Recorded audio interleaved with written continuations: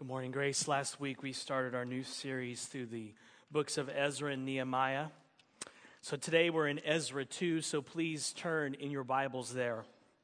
Ezra 2, in my mind, is affectionately known as the gospel according to 42,360 homeless people. And I hope to convince you of that today. So Ezra chapter 2, as Pastor James mentioned, I will be teaching a class on discipleship at 6 o'clock tonight in the education building across the parking lot. It's for people who say, hey, I may not be a Christian. I don't know what this Jesus thing is about. I want you to be there. Maybe you're a new believer. I want you to be there. Maybe you've been a seasoned, mature believer and you just want to learn how to make disciples or have that reinforced. That's what we are about here at Grace, is making disciples who know how to make disciples. That's why you'll hear our tagline, making disciples. We don't want to make disciples and it just stops there for them. We want them to know, as a disciple of Jesus Christ, you are called to make disciples who go and make more disciples. So even if you didn't sign up, show up at 6 o'clock. I would love for you to be there. Ezra chapter 2, and let's pray one more time. Heavenly Father, thank you for your Son, Jesus. We thank you for him because he is living proof that you love broken, messy sinners. Your Son Jesus is living proof that you can't keep away from messy sinners, that you want to be around us, and that's why you sent your Son, and it's why you've given us the Spirit as a down payment guaranteeing eternal joy with you in your presence. So we thank you at the outset of this sermon for your Son Jesus and all that he is for us. Be honored and glorified as we read and look at your word. In Jesus' name, amen. Ezra chapter 2, beginning in verse 1. Hear the word of the Lord.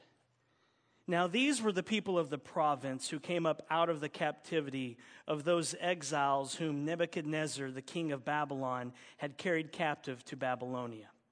They returned to Jerusalem and Judah, each to his own town. They came with Zerubbabel, Jeshua, Nehemiah, Seraiah, Realiah, Mordecai, Bilshan, Mispar, Bigvai, Rehum, and Baanah. The number of the men of the people of Israel: the sons of Parosh, 2,172. The sons of Shephatiah, 372. The sons of Era, 775. The sons of Pahath Moab, namely the sons of Jeshua and Joab, 2,812. The sons of Elam, 1,254. The sons of Zatu, 945. The sons of Zechai, 760. The sons of Bani, 642. The sons of Bebai, 623. The sons of Azgad, 1,222. The sons of Adonikam, 666. The sons of Bigvai, 2,056. The sons of Aden, 454. The sons of Etur, namely Hezekiah, 98. The sons of Bezai, 323. The sons of Jorah, 112. The sons of Hashum, 223. The sons of Gebar, 95. The sons of Bethlehem, 123. The men of Netophah, 56. The men of Anatoth, 128. The sons of Asmaveth, 42. The sons of Kiriath-Arim, Shepherah, and Beeroth, 743. The sons of Ramah and Geba, 621. The men of Michmas, 122. The men of Bethel and Ai, 223. The sons of Nebo, 52. The sons of Magbish, 156. The sons of the other Elam, 1,254. The sons of Harim, 320. The sons of Lod, Hadid, and Ono, 725. The sons of Jericho, 345. The sons of Senaah, 3,630. The priests: the sons of Jediah of the house of Jeshua, 973. The sons of Immer, 1,052. The sons of Pashur, 1,247. The sons of Harim, 1,017. The Levites: the sons of Jeshua and Kadmiel of the sons of Hadaviah. The singers: the sons of Asaph, 128. The sons of the gatekeepers: The sons of Shallum, the sons of Atur, the sons of Talmon, the sons of Akub, the sons of Hatita, and the sons of Shobai, in all 139.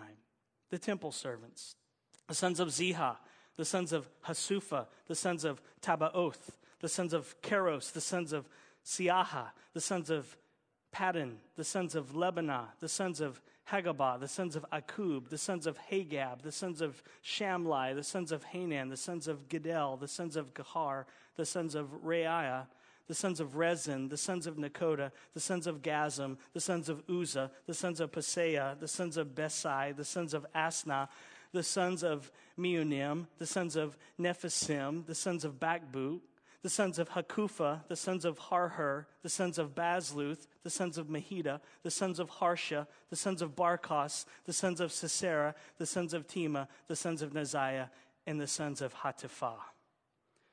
The sons of Solomon's servants, the sons of Sotai, the sons of Hassophereth, the sons of Peruda, the sons of Jaalah, the sons of Darkon, the sons of Gedel, the sons of Shephatiah, the sons of Hatil, the sons of Pokereth Hazabaim, the sons of Ami.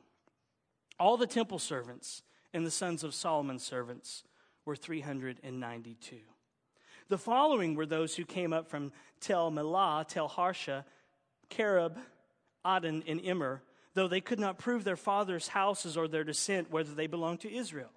The sons of Deliah, the sons of Tobiah, the sons of Nakoda, 652.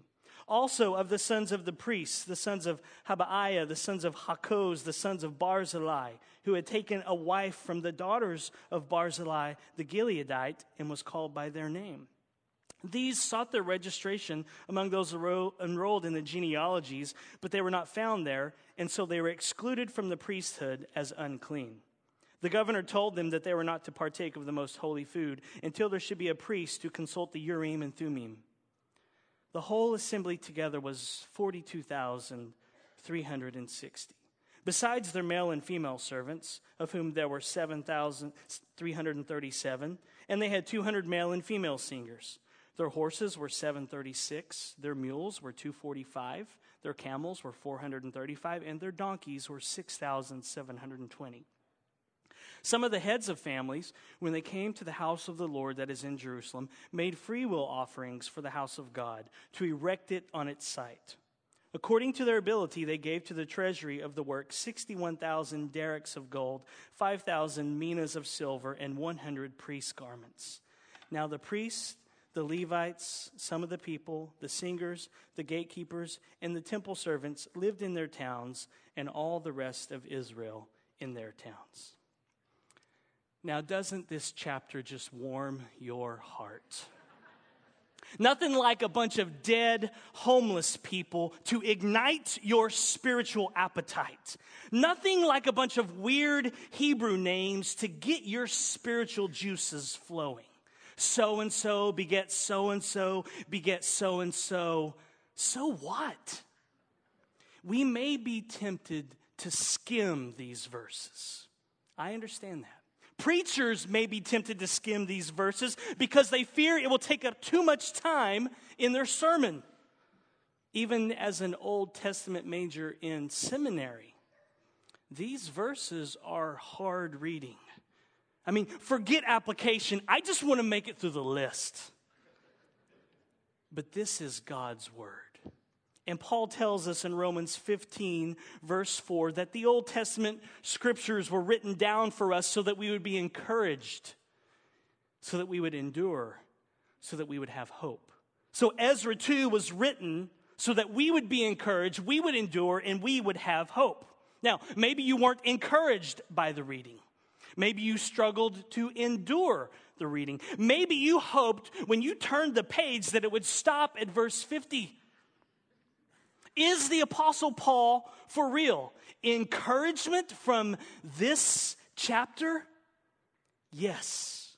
And if you struggle to endure the reading of this chapter, then get some hope from Paul in Ephesians 4, where he says that God has given pastors and teachers to the church to build them up in the faith, to help them grow to maturity, and to increase in the knowledge of God, so that they will not be tossed back and forth by every wind of doctrine, but they may hear the truth of God. And that's what I plan on doing with Ezra chapter 2, to encourage you,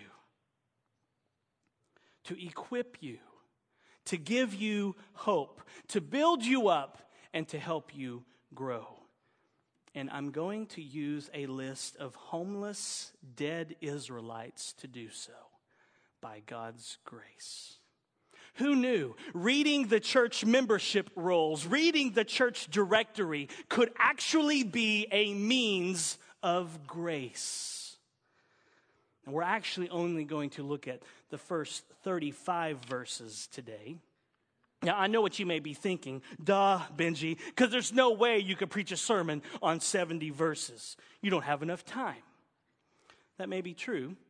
But when you see that these 70 verses are just a lengthy genealogy, then you may be surprised that I have to preach it over the course of 2 sermons. It's true.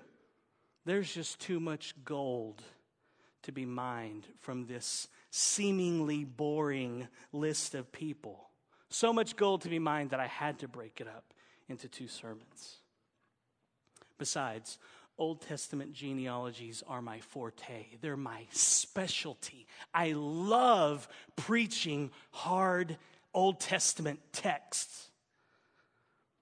I really take Paul at his word in Romans 15, and I hope by the end of this sermon, you will too. The big idea that seeps out of the cracks of these verses is this: whenever you mess up, don't give up. Keep looking up. Whenever you mess up your life, don't give up. Keep looking up to Jesus, the Redeemer, Jesus, your Savior. Now, I know what you're thinking. Really? You get that out of Ezra 2. You get, whenever you mess up, don't give up, keep looking up, out of 35 verses full of hard to pronounce Hebrew names? My answer, yes. If you read between the lines, then you will arrive at this conclusion.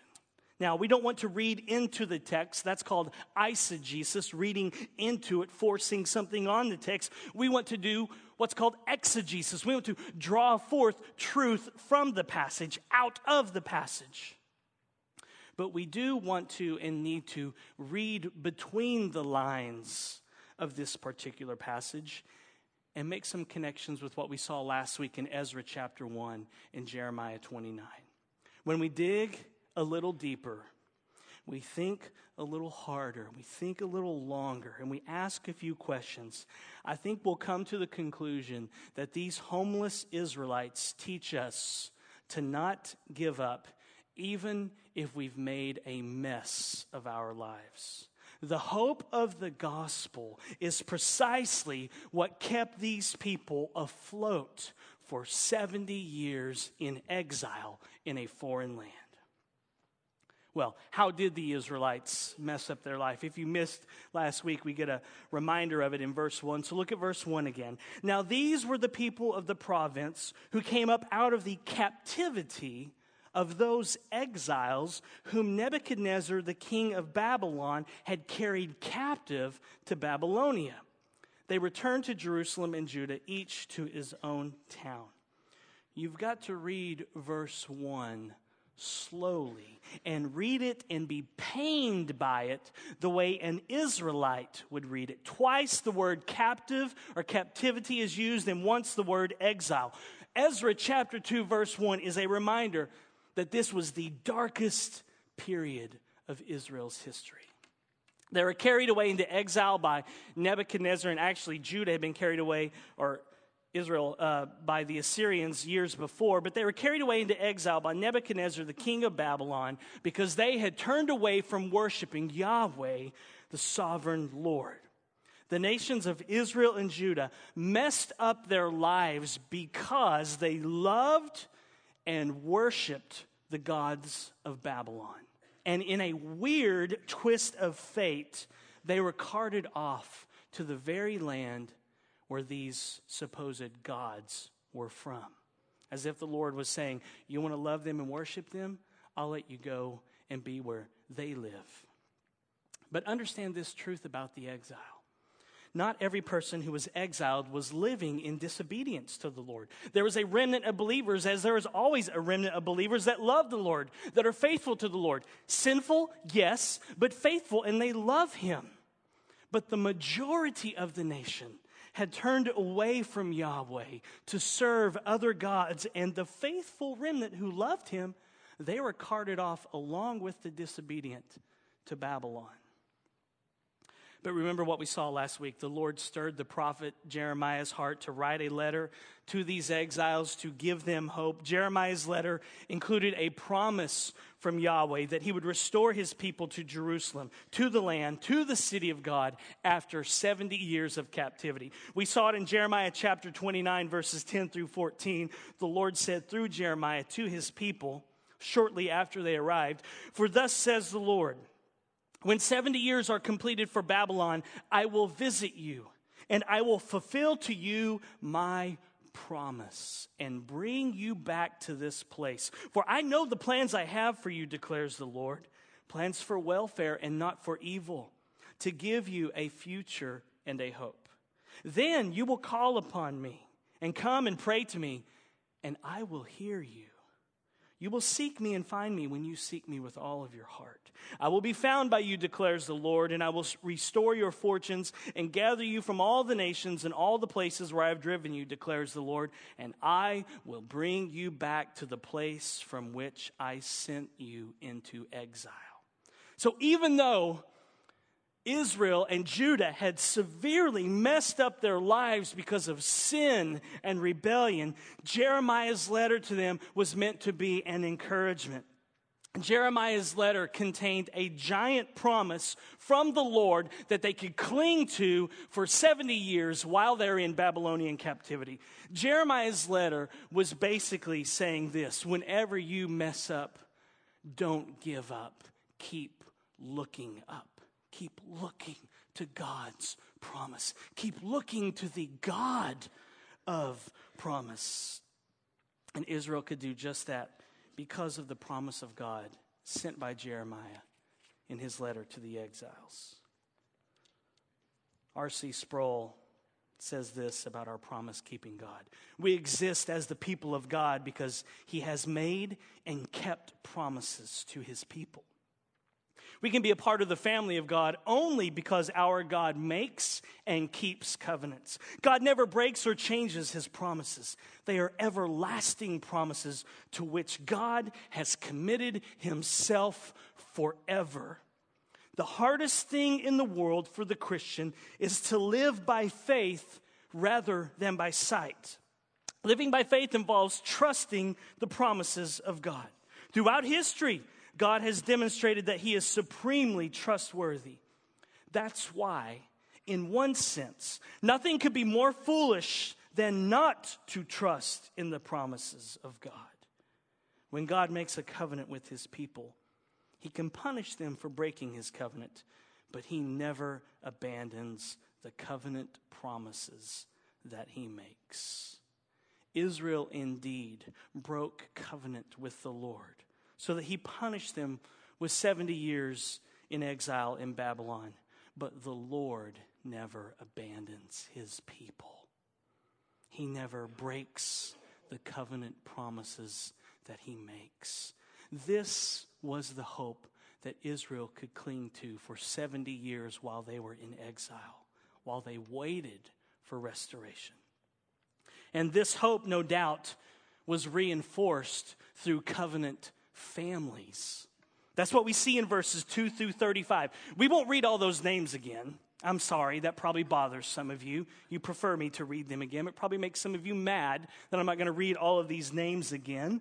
I should read all of these names again because we don't have a name picked out for our 6th child yet. I was kind of thinking about verse 27, Michmas. Michmas Magnus kind of has a nice ring to it.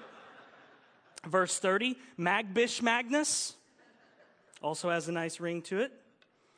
Actually, verse 56 contains the name that I've tried with 2 kids already, unsuccessfully with my wife. Heather isn't buying it. I tried to get on Thursday night to make a push for this name, Darkon. Darkon Magnus. I said, he's going to be a strong warrior of a child. Well, we found out on Friday that we're having a girl, so Darkon won't work. But I did actually make a petition. I was like, what about Darkette? Kind of strong, kind of feminine. She's not buying it. Well, we won't read these names again. We could, but we won't. But notice that the people in verses 2 through 35 are just average Joes. They're just ordinary people. By ordinary, I mean that they weren't priests or Levites that we'll look at next week in the rest of the chapter. They were lay people, but they were important because they are a part of the people of God. So verses 2 through 35 give us a list of ordinary Israelites who were so enthralled with God. He was their treasure that they left their cush jobs and their easy life supported by the new government of Persia. And they forsake all of that to be homeless worshipers in Israel, and many of them in a land they had never seen before. What would cause them to do this? What would cause them to leave their cush jobs and their easy life supported by the new government of Persia and then forsake all of that to be homeless worshipers in Israel, in a land that many of them had never even seen before? I think it was the hope of the gospel that caused them to do this. I think it was their hope in the promises of God. I think it was 70 years of waiting and hoping in the promise of restoration that caused them to leave Persia behind.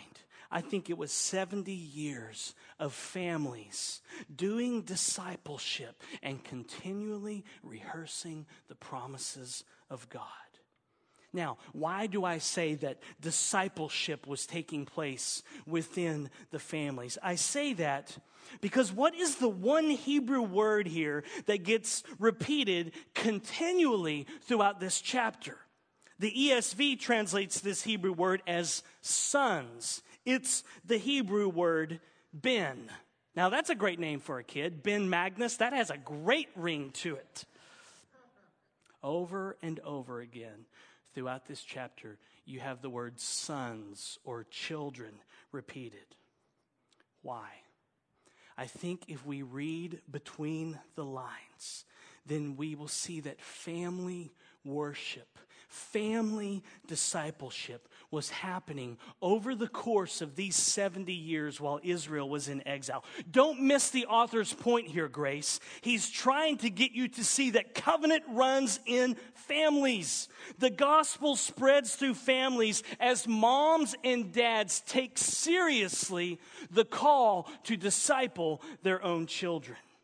Don't miss what the author of Ezra and Nehemiah is saying. Sons, daughters, children, kids, munchkins. Pass the promises of God on to your children and do not give up. Keep talking to them about Jesus. Catechize your kids. Read the Bible to them. Tell them about God. Keep pointing them to Jesus. Now, remember, where was Israel for 70 years? In exile, in captivity. Why? Because of their sin. Because they had seriously messed up their lives. But did their sin and their rebellion and their shame and their guilt paralyze them? No, I think they owned their sin. I think they told their kids, we're from another land originally, but we're in exile now because of our sin. Because we messed up. We messed up our lives big time. But our God, Yahweh, is faithful. He keeps covenant and steadfast love to 1,000 generations. He is merciful. He keeps his promises. He forgives. His love never ceases. And I think that's why you have the word sons repeated over and over again. Because the parents kept discipling their kids, even though they had totally messed up their lives. When you read a seemingly boring genealogy that is full of dead people with really weird names that are hard to pronounce, let every weird, hard to pronounce name, every time you read the word sons, let that be a reminder to you that whenever you mess up, don't give up, keep looking up. That's what the Israelites did. They kept looking to Yahweh. They kept looking to Him. They kept looking up promises in His Word. And they shared this with their kids. Because remember, some of these kids were born in Babylon, had never even seen Jerusalem, and had only heard of it. Why would they leave an easy life to go back somewhere to do the hard work of rebuilding the city and the temple when they'd never seen it, unless they had heard continually from their parents, Yahweh is faithful, Yahweh is good, Yahweh is merciful. He is our treasure in this life. We love Him more than anything in the world. They just kept sharing it with their kids. Now listen, I know the temptation to give up, and I know the despair when it comes to discipling your kids. Do you ever wonder, are they listening? Are they even getting it? You try to have a quiet time, you read your Bible, one stands up, they start playing with the blinds in the room, the other one goes over there, and you're like, hello, we're reading God's Word here. Do you ever wonder, are they getting it? How many of you ask your kids, and you'll ask them today, what did you learn in Sunday school? And they say, I don't know, I don't remember. That happened to us last week. Heather taught a class with one of our kids in it, and I came home after preaching the third service and was eating lunch, and she asked one of our kids, what was the lesson about? And the response was, I don't know. And then she pressed a little further, and all she got was disciples. Now, he was distracted playing a game, but we may be tempted to give up, to think that our kids aren't getting it, that it's not sticking. But it is. It's God's Word. And as God says in Isaiah 55:11, His Word will not return void or empty, but will accomplish what He purposes. In fact, I got great encouragement this week along these lines. Someone sent me an email to say that they were praying for me, and they sent me this link to a sermon on YouTube by John Piper. And so I was watching a little clip of this sermon, and MacArthur was preaching, and he said the word gospel. Now, I'd been watching this in the van on my iPhone because Heather and I were a few minutes early to her doctor's appointment. So we're sitting there in the van. Piper, she's 2 years old. She's in her seat, still buckled. And we're watching this little video on YouTube of John MacArthur. And so after several minutes of preaching, MacArthur says the word gospel in his sermon. And right away, Piper, our 2-year-old, says, gospel! And I was like, did she just say gospel? Yes, thank you, Lord. Thank you. Actually, one of her middle names is Gospel, Evangeline. So I was just like, yes. Like, of all the words MacArthur said, she hears gospel. It says gospel, which means she's heard it in our home and here at church. Don't give up, parents. Your kids are listening and they are absorbing, just like these Israelite kids listed here in Ezra 2. God is working in the hearts of your children, just as He was working in the hearts of the sons of Pahath Moab, and just as He was working in the hearts of the children of Magbish and Michmas and Asmaveth, to name a few. You know, why don't we just stop right here and take a moment to pray for our kids and for the children here at Grace. Father, thank you that your word will not return void. There are kids listening right now to the preaching of your word. There are kids hearing your word in different classes. I pray that the gospel would stick, that they would hear about you and be enthralled with you and treasure you above all things. And they would know, God, when they mess up, and they will mess up because they're sinners, that they would not despair and give up. They would keep looking to your Son, Jesus. So, God, I pray that for the parents, that we would not give up, that we would not tire of discipling our kids. You would keep working in their hearts, regenerate them, draw them by your Spirit to treasure Jesus above all things. Do it so that you get great glory. In Jesus' name, amen. This is why Paul stops in the middle of his letter sometimes and just lets out this big praise as he's writing a letter and lets out a big prayer because he's overwhelmed with the truth. So that's why I just did that. Not in my notes. Clearly, God was stirring his people's hearts here. Ezra 1:5 that we saw last week says that Yahweh stirred up his people's hearts to return to Israel. Ezra 1:5 says, everyone whose spirit God had stirred to go up to rebuild the house of the Lord that is in Jerusalem. Now, I don't think this stirring of hearts that Ezra 1:5 is talking about just happened in their hearts, that it just happened in this vacuum. I don't think that the nation of Israel was numb to the Lord for 70 years. Now, some of them were, obviously. But I don't think that the nation of Israel was numb to the Lord for 70 years. They were angry and mad at him. And then all of a sudden, boom, he starts stirring their hearts so that they have a passion to see his glory displayed. I think God was stirring what was already happening in their hearts. I think families were seriously discipling their children, and the nation, for the most part, was clinging to Yahweh's promise in the letter of Jeremiah. And so that's why we have this first of several waves of exiles that make their way back to Jerusalem, because it was already happening in their hearts. They were already loving the Lord, and he began stirring and fanning those flames even more. I think for the most part, the nation got a wake-up call with the exile, and they turned their hearts to the Lord, and they did not begin to become like the world. Namely, they did not become Babylonians. They did not easily absorb and take on Babylonian culture.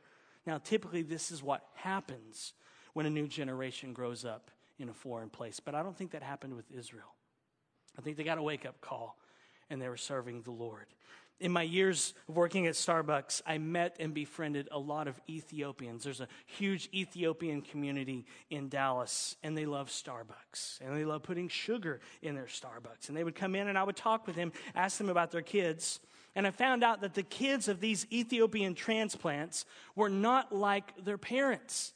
They almost wanted nothing to do with their Ethiopian culture back home. They were more American than they were Ethiopian.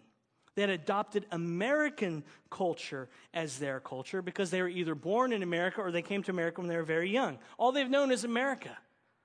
So they were very much American to the pain of their parents. That's typically what happens when a younger generation grows up in a different country. But I don't think that that was happening to the Israelites in Babylon. Sure, some it would have happened to. But I think for the most part, they kept their Israelite culture and their distinction, as evidenced by 42,360 Israelites who hear the call to go back home and be homeless worshipers, and they get on the first bus. They knew they would have no jobs. They knew they would be homeless and sleeping in tents. So how did this happen? This stirring, I think it was family discipleship. You know why? Because some of the parents that were taken in handcuffs to Babylon had already died. And for some reason, their kids say, I want to go back to Israel. I've never seen it, but I've heard about it. I think that stirring in their hearts was because their parents were discipling them. What would make their kids move back when they had never even seen Jerusalem? They hadn't even seen pictures of it. I think the answer is found by reading between the lines. They heard about Yahweh. They heard about all he had done for the nation of Israel through the years. They heard about his faithfulness, and they heard the promise from Jeremiah's letter over and over and over again. I'm sure it was stuck on the refrigerators. Jeremiah 29, 10 through 11. I'm sure everybody memorized it. When 70 years are completed for Babylon, I will visit you. I will fulfill to you my promise and bring you back to this place. For I know the plans I have for you, declares the Lord, plans for welfare and not for evil, to give you a future and a hope. And I think they clung to that promise. The majority, for the most part, for 70 years. And when God was stirring their hearts, I went on the first bus. You're going to be homeless. It's going to be hard. There's going to be people there that hate you. They're going to try to kill you. I want to go home. They had made a mess of their lives, but they were clinging to a promise of God to get them through that mess. Maybe you've made a mess of your life. Well, I know for sure we all have in one sense, because the first man, Adam, sinned. We're all broken. Adam has made a mess of our life because we're all born enemies and rebels of God. So in one sense, we have all made a mess of our lives because we're born enemies of God. And unless we repent and acknowledge that rebellion, acknowledge that we're enemies, and we turn to Jesus and cling to him, then we'll never be saved. We'll spend eternity in hell forever being punished for our rebellion. But if we fess up and say, I know I'm messed up, I know I'm broken, I know I'm a rebel, and I'm clinging to Jesus because he lived the life that I could never live because I'm a rebel. He died the death I deserve because I'm a rebel, and God raised him from the dead and he's coming again. If you can confess that and cling to that, then you'll be born again. So in one sense, we've all messed up our lives. And if you've messed up your lives in the sense that you are not born again, you're not a Christian, you're not a disciple, that's the first place you got to start. But if you've done that and you're a Christian and you've made a mess of your life, there's still hope for you.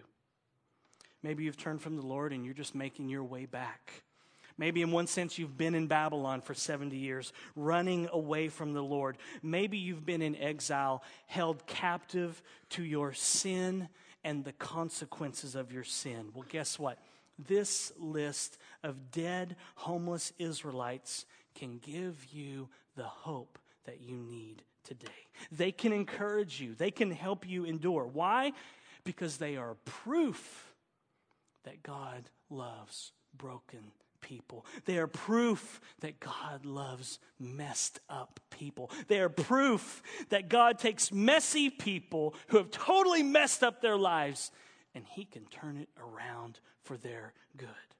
Now, I'm not saying that this restoration will be easy. I'm not saying coming to Jesus or clinging to his promises means that God's grace is a magic wand and he waves it over your life and like, poof, your life is perfect. There's no more consequences. It's not difficult. I'm not saying that.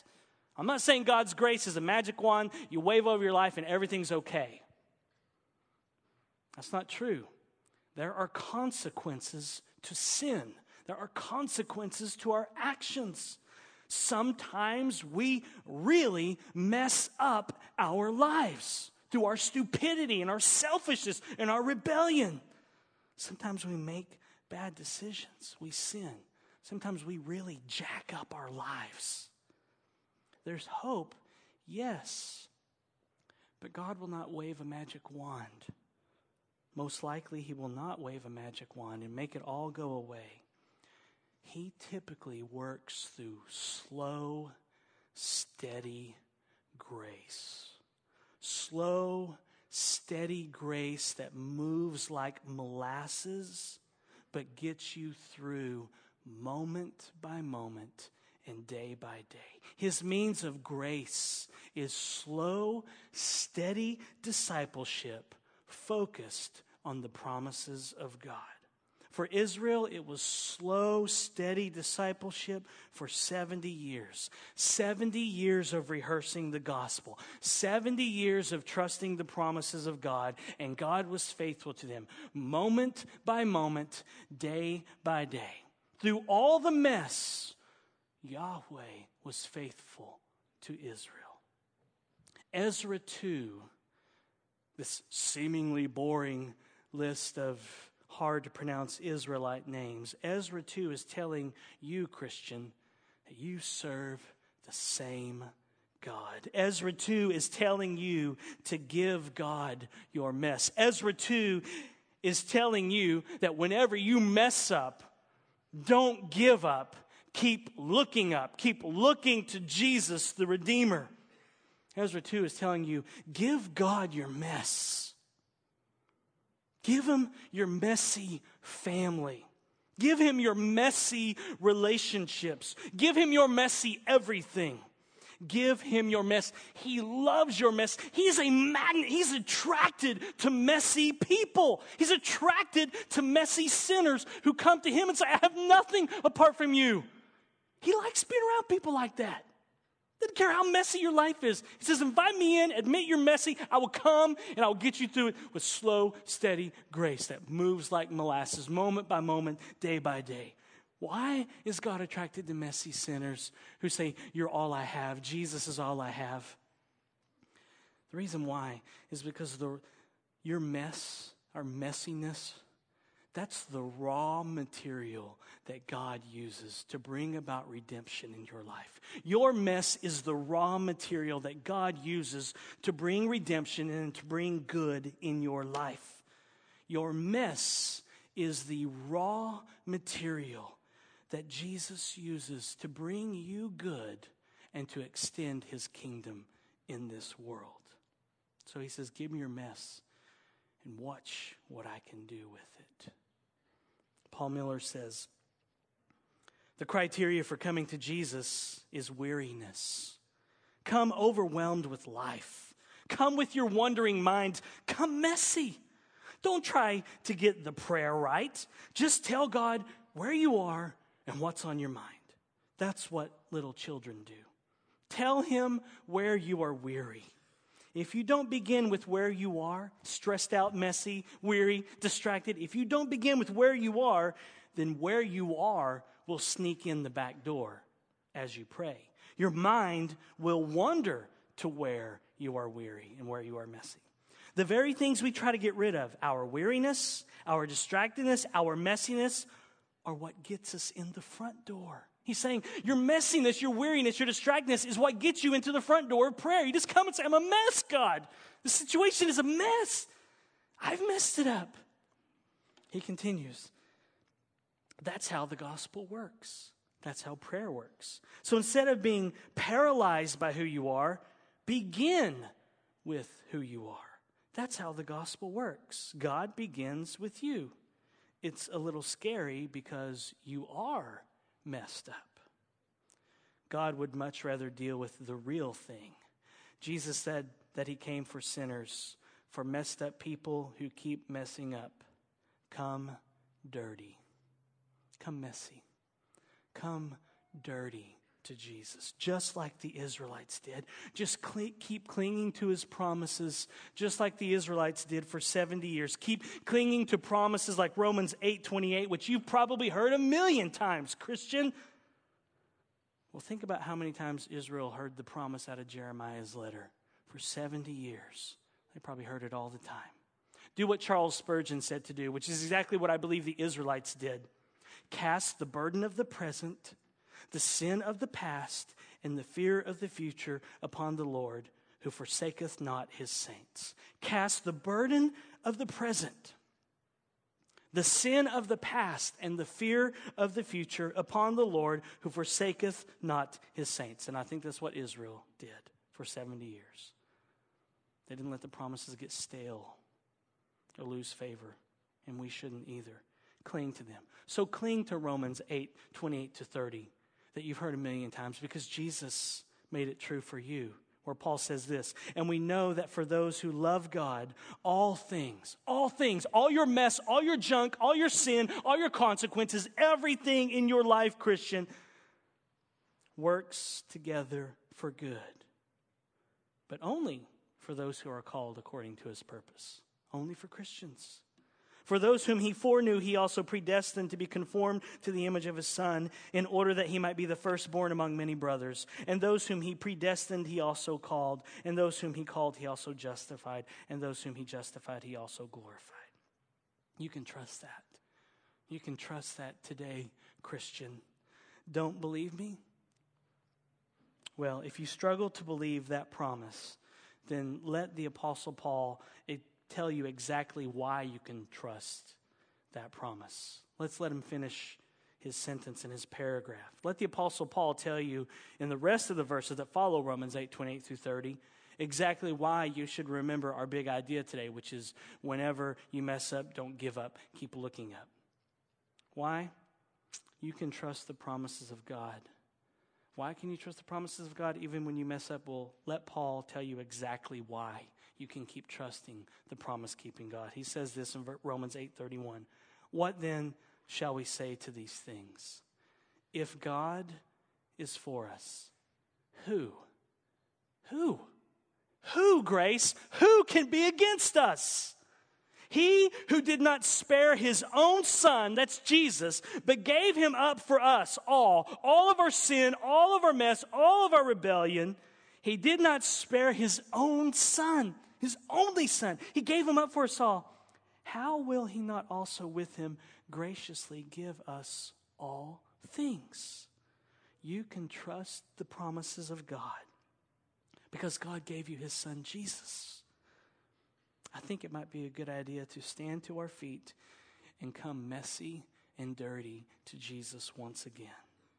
After all, he's the one who made sure Ezra chapter 2 with all of these hard to pronounce Hebrew names, he's the one that made sure it got included in the Bible so that we would have encouragement, endurance, and hope from it. He included these messy people in the Bible. You know why? Because of Hebrews 2:11. He is not ashamed to call us brothers. He's not ashamed to call me. I'm messed up. I'm jacked up. He's not ashamed to call me brother. He's not ashamed to call you brother and sister. That's why he made sure Ezra 2 has to be in the Bible, to let my people know I am not ashamed of them. He's not ashamed to call these messy, messed up Israelites his own. And he's not ashamed to call messy, messed up you his own either.